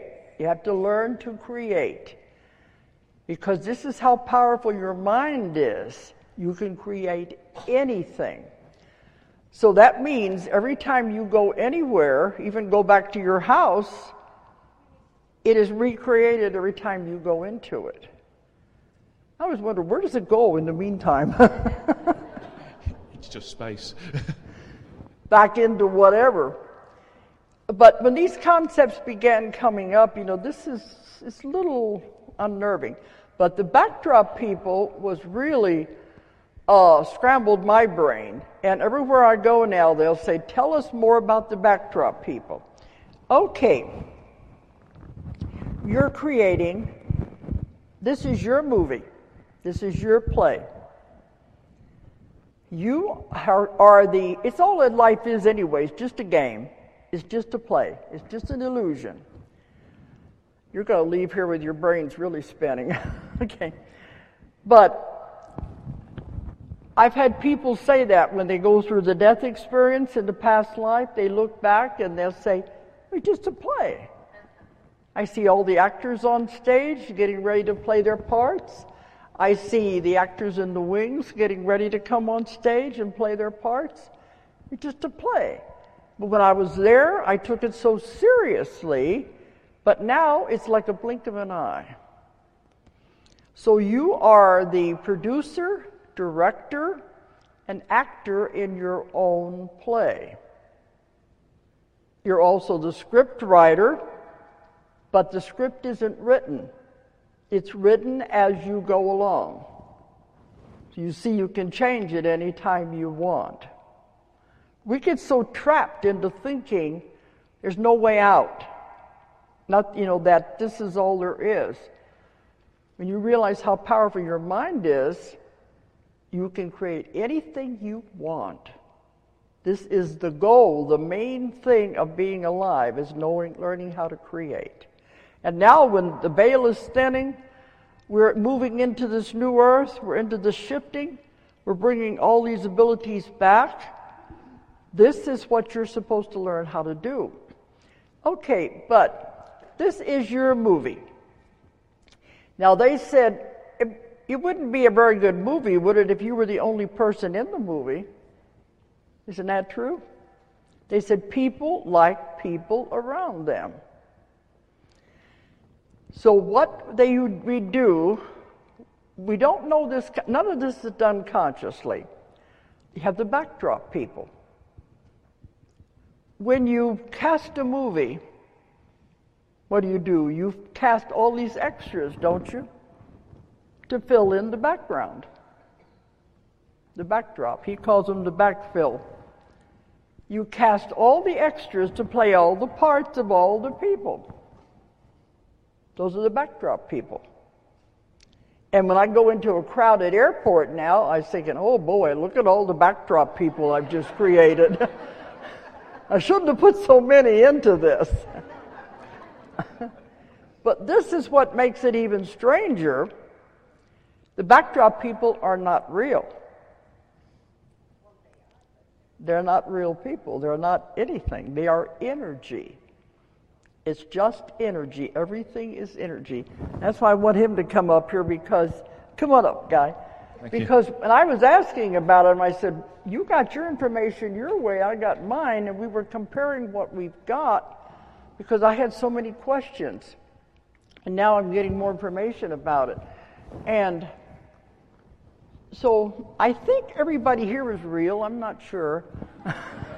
Pinch yourselves quickly and see if you are real. Okay. But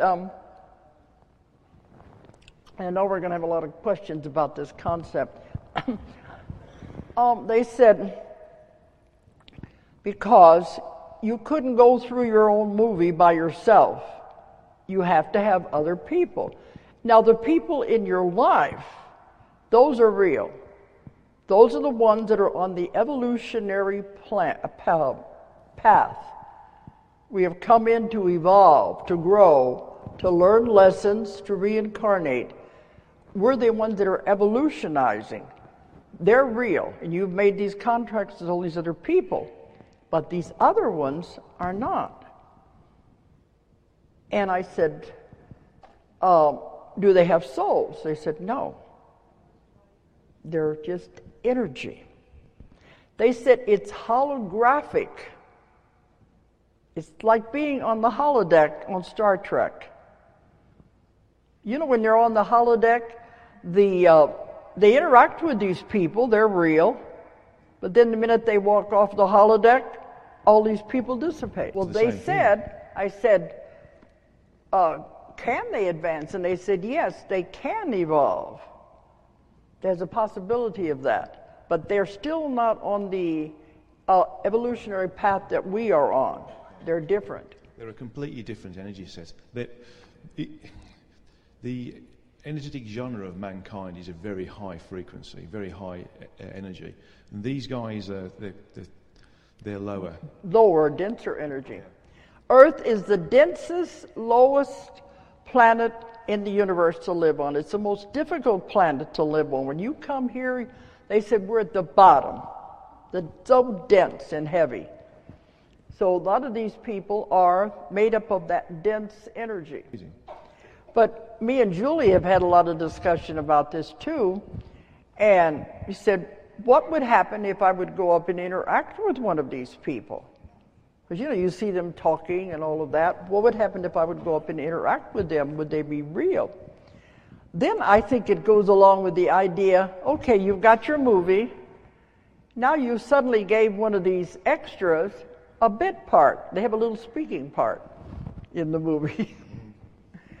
But a lot of times, too, when you interact with people, it's the way you interact. You know, sometimes if they need help or you're talking to them like that to me is you are helping your own evolvement.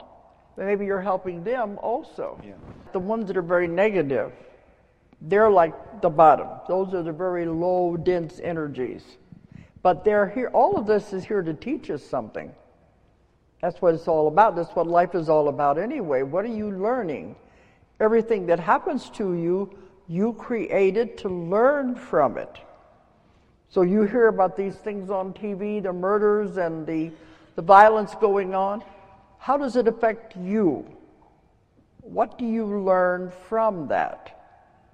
That's the lesson of these other entities, to teach us something. They've told me that before, and it was in my book, Between Death and Life, that if you didn't have these as examples, you wouldn't know what not to do from a moral standpoint. Because everybody has bad things that happen in their life, but they have put them there. Before you come into the life, you make your plan, and you make the plan of the events in your life that are going to help you grow. And I have so many clients that have had horrible childhoods and horrible lives, but I always ask them, what did you learn from it? That was the purpose. That's why they put those events in their life to learn from. And some of them will say, well, I didn't learn anything. It was just a bad experience. Then guess what?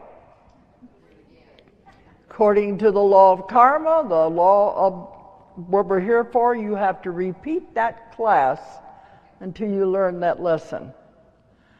So I tell them, if you learned even one thing from the circumstance, that was the reason for you creating it. Look how powerful your minds are. And you're brought back with the same people, same circumstance. You don't get out of anything. Same people, some same circumstances. You just have to repeat it over, and it's always harder the next time. Just like a class in school. So some people will tell me, well, I don't want to have anything to do with that person anymore. I don't want them in my life anymore. I certainly don't want to have to do it again. And I said, you better work it out now. That's the law of karma. See, we've been taking baby steps so far in my books and in the conferences, and now it's getting to where we're beginning to be ready for the hard stuff. We're progressing into college, maybe. I was getting more information about it, and they kept saying it's holographic. But I think now our minds are ready for this kind of information, and we can understand it, because you're great and powerful beings. You're not at the mercy of the world. I hate it when I get clients coming in that are in the victim mode. Oh, you don't know what happened to me. I mean, this is a horrible life, etc., etc. You listen to this for about an hour, then I tell them, oh, for Pete's sakes, get out of the victim mode. Because everything that happened, you created it for yourself.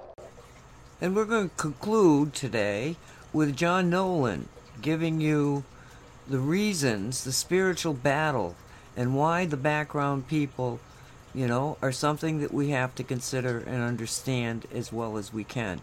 So he's very informative. He has a new take, or it's a good presentation. Thank you all. Be safe. We certainly did. Christina and I did a Honey Talks. It's our show on locals yesterday, and we talked about it. Just in case you want to go check it out on inspired.locals.com.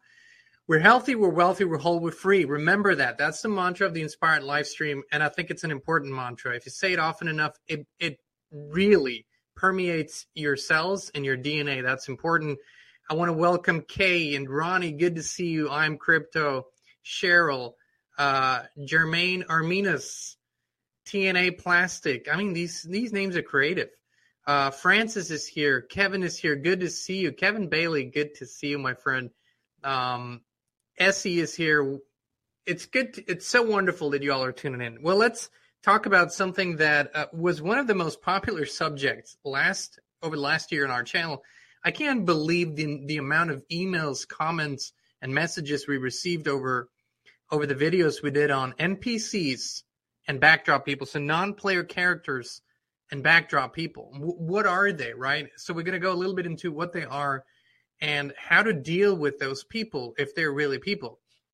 And it's kind of the controversy that people had. They said I was disrespectful or I was, condescending. And I don't ever mean to be, but when you go into things and you kind of take the emotion out of it, right? And you really examine things and you examine facts, then you come to certain conclusions that you wouldn't come to if you allow yourself to be emotionally guided in that. So this is why I believe that we need to talk about it. So NPCs, for the gamers out there, which I'm not, but gamers told me that's what they're called, non-player characters. Basically, they're characters in a video game that are there, kind of like extras in a movie, but they don't really have a role. They're not players. They don't really do anything. It's like the cheering crowd or just, pedestrians walking by. And Dolores Cannon, she was a famous metaphysical spiritual author and wrote many great books. She talked about and referred to these people as backdrop people. I encourage you to go look it up. She speaks about this here on YouTube and on Rumble. She speaks about this and what they are and what her information on them is. But in a nutshell, you could call them not real people or soulless people. And I would venture to say that what determines if a being is real, a human being is real, is does that human being have a soul, a spirit? If it doesn't have one, it's really a meat suit, right? And this is where people say, well, it's condescending. But, well, I've been on this place often enough, and I've been here long enough to, I've had a lot of experience with these meat suits, and they just aren't real people. You don't find any of the real characteristics. Now, is everyone who behaves in a certain way an NPC? No, I don't believe so. There's other factors, contributing factors. There's a heavy programming and mind control that sometimes make people thoughtless, motionless. Yes, I agree. But there is a good portion of the society out there, of the population, that are real NPCs. And these NPCs are sort of like multipliers. They don't have a lot of course, they don't have creative power. They don't have a lot of any kind of force, but in sheer numbers, they have a kind of force and power. We've seen this over the last years. The behavior of some of these NPCs and backdrop people, it's a complete, it's like completely programmed and steered from outside of them. There's no intuition. There's no inner guidance. They're basically just yes people. They'll do anything that they're told to do. And again, I know this kind of sounds horrible, but it's the truth. I can't help it. It's the truth. They exist. They're out there. They're kind of everywhere. And we have a phenomenon that we see now, and I believe there's a difference between people who accepted certain medical treatments that are actually spirited people and people that have accepted certain medical treatments that are non-spirited or non-soul people, non-player characters. I believe these are the first ones now, the NPCs who are, I'm sorry to put it that way, they're kind of zombifying. I mean, the things that we're observing, that we're seeing out there are just, I mean, they are what they are. You know, Max Egan kind of puts it beautifully always. He says, you know, it's just playing out now. There's really no turning back from this. It is playing out. But a lot of us, I shall say, really have the clear guidance to not go into huge crowds, not go into very crowded places. You know, for those of you who loved going to festivals and concerts and stuff like that, in the last years, a lot of you, I know, haven't felt like it at all. As a matter of fact, going into crowds might be a challenge. You know, I'm an artist and songwriter. I'll be honest with you. I like a crowd when I'm on stage. I don't like to be in a crowd. Now, you ask Christine about it. That's a whole different story. She really doesn't like to be in crowds, but partially because the vibration and frequency in large crowds has become so low for the most part. Unless people gather for a specific purpose that, you know, kind of springs from higher consciousness, a movement, a you know, protest in a positive way, then of course it's different. But if you just go into random crowded places, energetically speaking, it is very, very bad right now. And you also see these horrific, supposedly random acts of violence that have increased heavily over the last couple of years, more than ever before. And this erratic behavior, kind of a such an aggressive and a violent reaction to seemingly, you know, small things. We see that, and people don't make the connection. These are soulless NPCs that react in that way. They're not real people. And that's why we see such a discrepancy in the behavior. And that's why people have the clear guidance to also move away. I think we have the biggest migration wave, you know, short of course, the big migration waves coming into the United States in the past hundreds of years. But in this century, and probably even counting the 20th century, the movement of people between, you know, in the United States, within people that are moving from one place to another, people that are leaving cities, moving out into the country, it is absolutely astonishing big, and it is to a large degree because they don't feel at home anymore, like they belong anymore. They can't relate to a group of people that they might be surrounded by. And often they don't realize it is because they are surrounded by a lot of backdrop people. It simply isn't, it's not a very pleasant thing because you're basically looking at empty shells, right? There's not much there. And I can't really speak to, a lot of people say, well, that's part of the simulation that we're in, right? If there was a simulation, if this is a simulation, let me put it that way, yeah, it would make sense that you have these fillers, these extras. Yes, certainly. But I think these extras are currently kind of being used and phased out at the same time. So when I talked about the zombification, I think the greatest trouble will probably come from large groups of such people that can be steered into erratic behavior. And because they now have so many access points to steer those people, steer those NPCs, that's why I think we're seeing some mass erratic behavior that is otherwise inexplicable. For us, or for people who do feel they have a spirit and they have a spiritual connection and they have a connection with the Creator and connection with God, it is very, very important to not get too invested in the drama that is unfolding, right? I always say we kind of have to keep our eye on the ball just a little bit and keep in touch with what's happening so we can make certain arrangements, yes. But for the most part, it is really up to us to be really invested. Well, you hear that? That's Montana, our puppy in the background. It's really up to us to be invested more and more in this organic, beautiful timeline that we want to bring about. The NPCs, the backdrop people, will not be part of that timeline. I can promise you that, because there is no room for that, because it's not authentic. It's not real. And anything that isn't authentic or real cannot exist in an authentic, real, natural, divine timeline, right? So more and more people are stepping out of the artificial world, whether that's excessive use of technology, whether that's living in the cities where more and more things are being digitized and really becoming very, very artificial, on top of the concrete jungle that's already very artificial. So people feel that natural nudge. And it is really a time where we need to do the necessary inner work for this ascension process that we're in. Ascension simply means that we're leveling up. We're leveling up into a different frequency and into a way of living that's going to feel very different, much lighter than it is now. It's not going to be as dense, as heavy. And the kind of violence and violent society that we have, inherently violent, I will say this, our communication, all of it is very aggressive and violent right now. We're ascending beyond that if we do the inner work. And the inner work means prayer and meditation. First and foremost, that is the main thing, because it daily reconnects us with the divine. And that there's no replacement for that.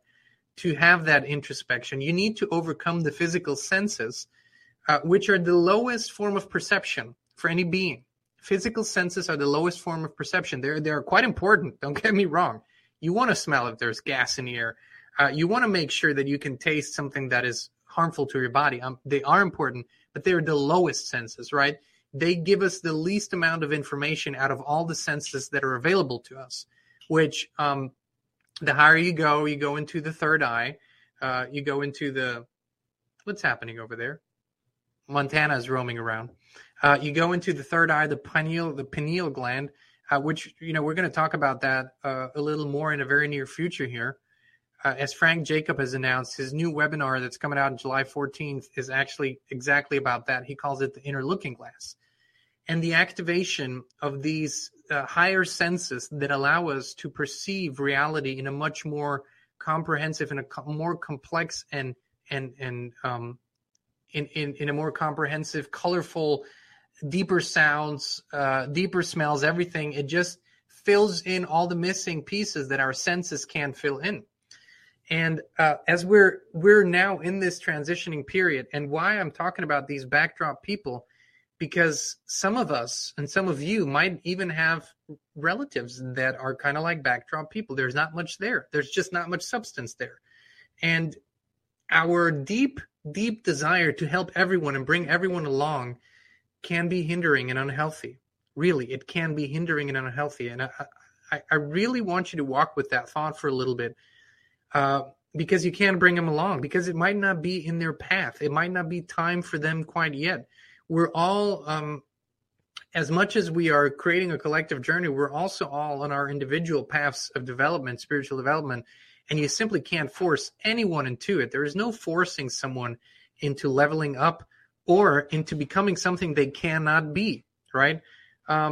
There's also, it's clear that that we cannot use violence, right? That we cannot use violence against those people apart from having to defend ourselves if that happens. But we can't use offensive violence, because what that does is, if you use offensive violence where you go and offensively seek to hurt someone, the rate at which you're lowering your frequency and vibration is staggering, because that aggression and violence level, it's way down here on the scale. There's a frequency of vibration scale. If bliss and joy and peace and harmony are way up here, then violence, aggression, anger is way down here, and it can't be both at the same time. So it's a matter of spiritual development that you really shouldn't resort to violence and aggression towards people unless, it's warranted because you need to defend yourself. It also becomes a thing of, for parents, who do you trust your children with, right? Because they are the precious generation to come. The beautiful thing that the natives, the indigenous people of North America have always said, we don't inherit the earth from our ancestors. We borrow it from our children. And that's a much more beautiful way to look at it, I think. But for those of you who have younger children, school-age children, I remember that time. For us, it was a very conscious decision where we send our children to. Do we send them to school? What kind of school? Who are they spending time with? Where are they? What are they exposed to for longer periods of time? Today, more than ever, it's social media, it's internet, it's making sure that they are in an environment that is actually conducive to what you want them to become, right? Or conducive to their development. I don't think it's healthy for people to spend a lot of time with backdrop people that are simply tuned into a preset program. And again, I know this is controversial to say. If people would classify backdrop people and NPCs as a separate race, then you could call me racist. Sure, you could do that. But I believe that which needs to be cultivated the most and that which is guiding the human story moving forward on this organic timeline is actually organic, natural, and people with a soul, people that actually possess the spirit. That's I think what is most important. Another thing that we notice is traffic of all things is where these NPCs are currently causing a lot of chaos. I mean, the amount of erratic behavior on roads that we've seen lately in the last months, it's just ever increasing. And again, especially in the cities and around the cities, it's becoming horrible. I don't even know how to describe it, but the level of you can't even call it driving. They're just, frantically pushing a pedal and turning a steering wheel. It's not driving. All of these things were kind of predetermined. There's a scene in the fourth Matrix movie, which, by the way, I thought it was a mediocre movie at best. I didn't like it at all, to be honest. There's a scene in the Matrix movie, I think it's quite towards the end, where at the push of a button or sending out of a frequency, vast amounts of people react, right? Because they have been pre-programmed or equipped in a certain way, who knows, in certain ways, equipped, so they can later be steered accordingly. All of these things were kind of prophesized, and we kind of knew this was coming. It just, the pieces, if you put them all together, that's what they all spell out. So we're seeing a perfect convergence of all of these factors that lead to one clear conclusion, that we need to take 100% responsibility for our lives right now, for the lives of our children, and take positive and constructive and co-creative action to create the new and move out of these highly destructive and highly violent systems right now. You don't want to live in a world with NPCs. You don't want to live in a world with backdrop people where they are the guiding mass force. It's just, I don't want to, and I'm sure you don't want to. So in that, it also means that we have to withdraw from some of the relationships that are not working anymore. As a matter of fact, someone wrote us an email, I believe last week, and if I'm not mistaken, it was a woman, wrote us an email. Of course, I'm not going to mention names, but she says, I think my husband is an NPC. I think my husband is a backdrop person. I didn't realize it before, but now I just see it so clearly. There's no spirit. There's no soul. There's just emptiness. And I mean, let's be honest. that's a shock if you realize it. That's kind of a shock, and people are saying, man, some people have even said this about their children. They're like, I don't know what happened, but they're void of, there's just nothing there. And as I said, I do believe there are differences. We also have to realize that the way of life and the amount of influence from all areas, whether that's in a technological way or whether that's in a medical way, wherever you can influence the human being, it has all been aimed for the last hundreds of years at disconnecting you from your spirit. I mean, that's literally the aim of these forces, because those who are connected, those who feel a relationship with the Creator,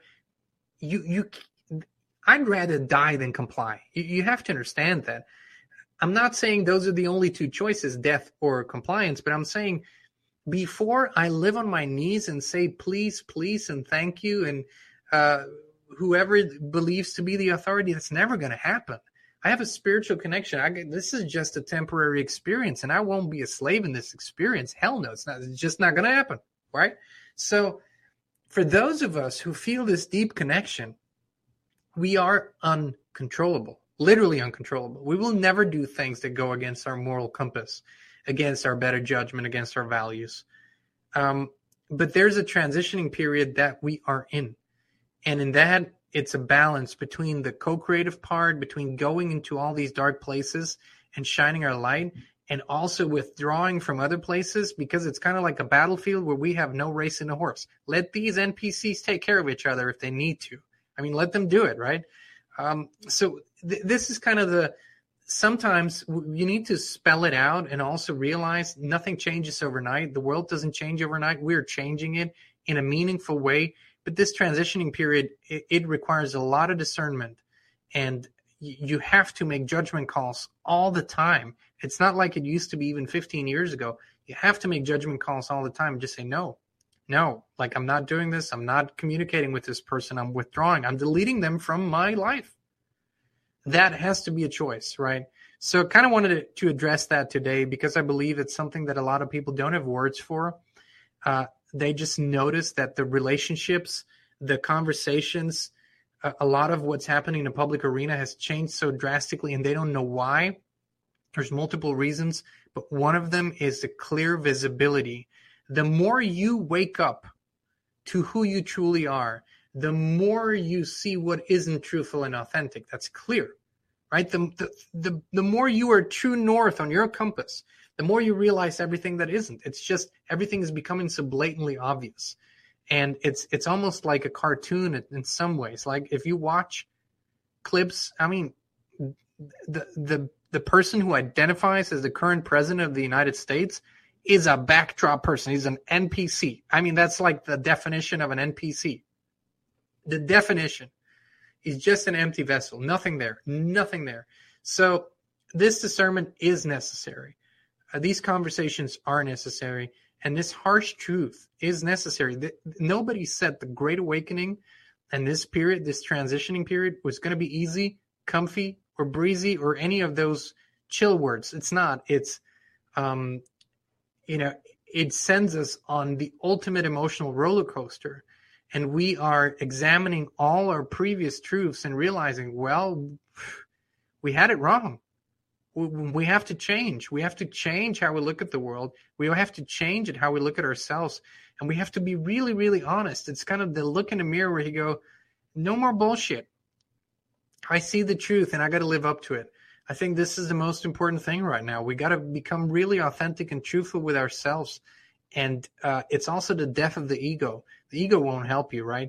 The ego might help you, in a live or die situation, kind of, where it's a self-preservation. But for the most part, the ego is very much in the way, because this is a spiritual evolution and a spiritual revolution. So that's kind of it on the backdrop, people. And one of our friends and previous participants at the retreats, Christina and I do said, you never say it like that, but you should actually tell people that the retreat that you guys are doing, it's all about evolving on the spiritual, authentic, organic, natural human timeline. And I said, I can't believe I haven't thought of that. Janae told us this. She said that's how you have to tell people that's what happens there. It's really a spiritual evolution on that natural timeline. I said, it's so beautiful that you put it that way. I've never had the words for it really, but I guess that's what we're doing. We're cultivating this natural timeline that we talk about, that Frank Jacob and I have talked about, and many others, and many are seeing it now. Many are seeing that's a timeline they want to be on. So a quick word on that. I think we're halfway full, but if you feel like a deep shift experience might be in your near future, go check out the link in the description here for the Yaddo retreat that we're doing from October 5th through October 8th. We go deep. We do deep transformational experiences on a spiritual, physical, emotional level. We go into deep meditations. And really, like Janae said, we cultivate the natural, organic human timeline. That's what it's all about. And the beautiful thing is the connections that are made there, the friendships, the tribe connections. It's just beautiful. So information in a description. We haven't had NPCs there yet. They don't tend to come to these kinds of things. But we so look forward to this one coming up in October.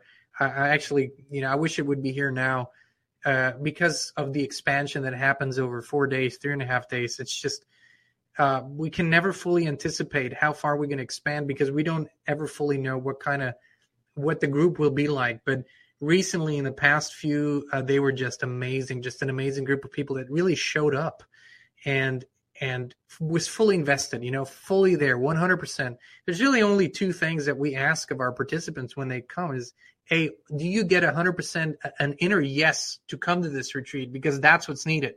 90% won't do 100. And the second thing is you just can't be on any kind of mind-altering drugs, legal or illegal. It doesn't work and never works, never has, because these processes require people to be fully in touch with their emotional body, with their feelings, and that doesn't work with those drugs. So that's all. And if that speaks to you, if you feel like you want to be part of this experience, you're ready for a shift of energy, go check out the link in the description. See if that speaks to you. We'd love to have you. All right. Thank you so much for tuning in. TST or TEST probably came in late. Non-player character. That's what that stands for. Last but not least, before we log off, don't feel bad. Please don't feel bad about clarity that you gain on things. Don't feel bad about thinking, okay, that person is just a complete idiot. There's absolutely nothing that I could possibly communicate about with this person. Sometimes that's what it takes. Some people out there are just complete morons, complete idiots. They don't have a brain connection, they have a heart connection. And it's just the way it is. It sounds harsh, and call me out for my judgment here, but it's the truth. You had these experiences where you walked away and go, sometimes you meet people where you're just absolutely happy that you're going to spend the rest of your life apart from them. And that's kind of how that is. But those judgment calls, those discernment calls, they are important because otherwise we get caught up in those stories. We get caught up in the wrong places. We waste time and energy, and we don't have time and energy to waste. We currently have this transformational energy window that's open, and we need to use it. You, us, all together, we need to use this energy windows because they're not always open. It doesn't mean you can't always create change, but wouldn't you rather use some cosmic tailwind that pushes you forward, that gives you opportunities that usually aren't there? Wouldn't you rather use an expansion, a quantum leap expansion, rather than pushing hard? Right now, we have that opportunity. The window is open. The energy window is ripe, but we have to use it. It will close, right? It will close, and many opposing forces are vying for this energy window because they know it too. They're using it too.